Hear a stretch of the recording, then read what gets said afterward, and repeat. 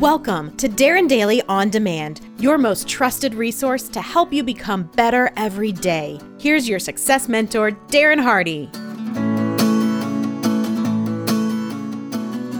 A minister, a Boy Scout, and a computer executive were flying to a meeting in a small private plane. About halfway to their destination, the pilot came back and announced that the plane was going to crash, and that there were only 3 parachutes, but there were 4 people. The pilot said, "I'm going to use one of the parachutes because I have a wife and 4 small children," and then he jumped. The computer executive said, "I should have one of the parachutes because I am the smartest man in the world and my company needs me," and then he jumped.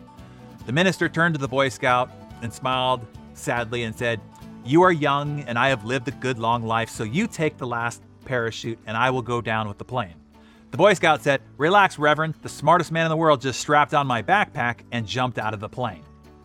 Aristotle taught us long ago that there are 4 types of people. He described them like this. Number 1, he who knows not and knows not that he knows not. He is a fool, or he's under 30. He is dangerous and probably best not to listen to. On this note, by the way, I will add what Louis Armstrong said. There are some people that if they don't know and don't know that they don't know, you can't tell them. They're probably under 30 as well. All you can do is just let them jump, and they'll know soon enough. Number 2, he who knows not and knows that he knows not. He is simple, but he's willing to learn. If he's interested, you can teach him. Number 3, he who knows and knows not that he knows, he's unconscious or asleep. If he's interested, you can awaken and elevate him. And then the 4th person is he who knows and knows that he knows. He is wise. Those are the ones that you want to seek, to instruct, to guide, and to lead you.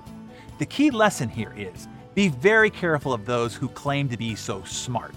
Instead of taking their word for it, just watch them. It's only a matter of time before they arrogantly pick up the backpack and jump out of the plane. So today, think about the several people who give you advice, solicited or not.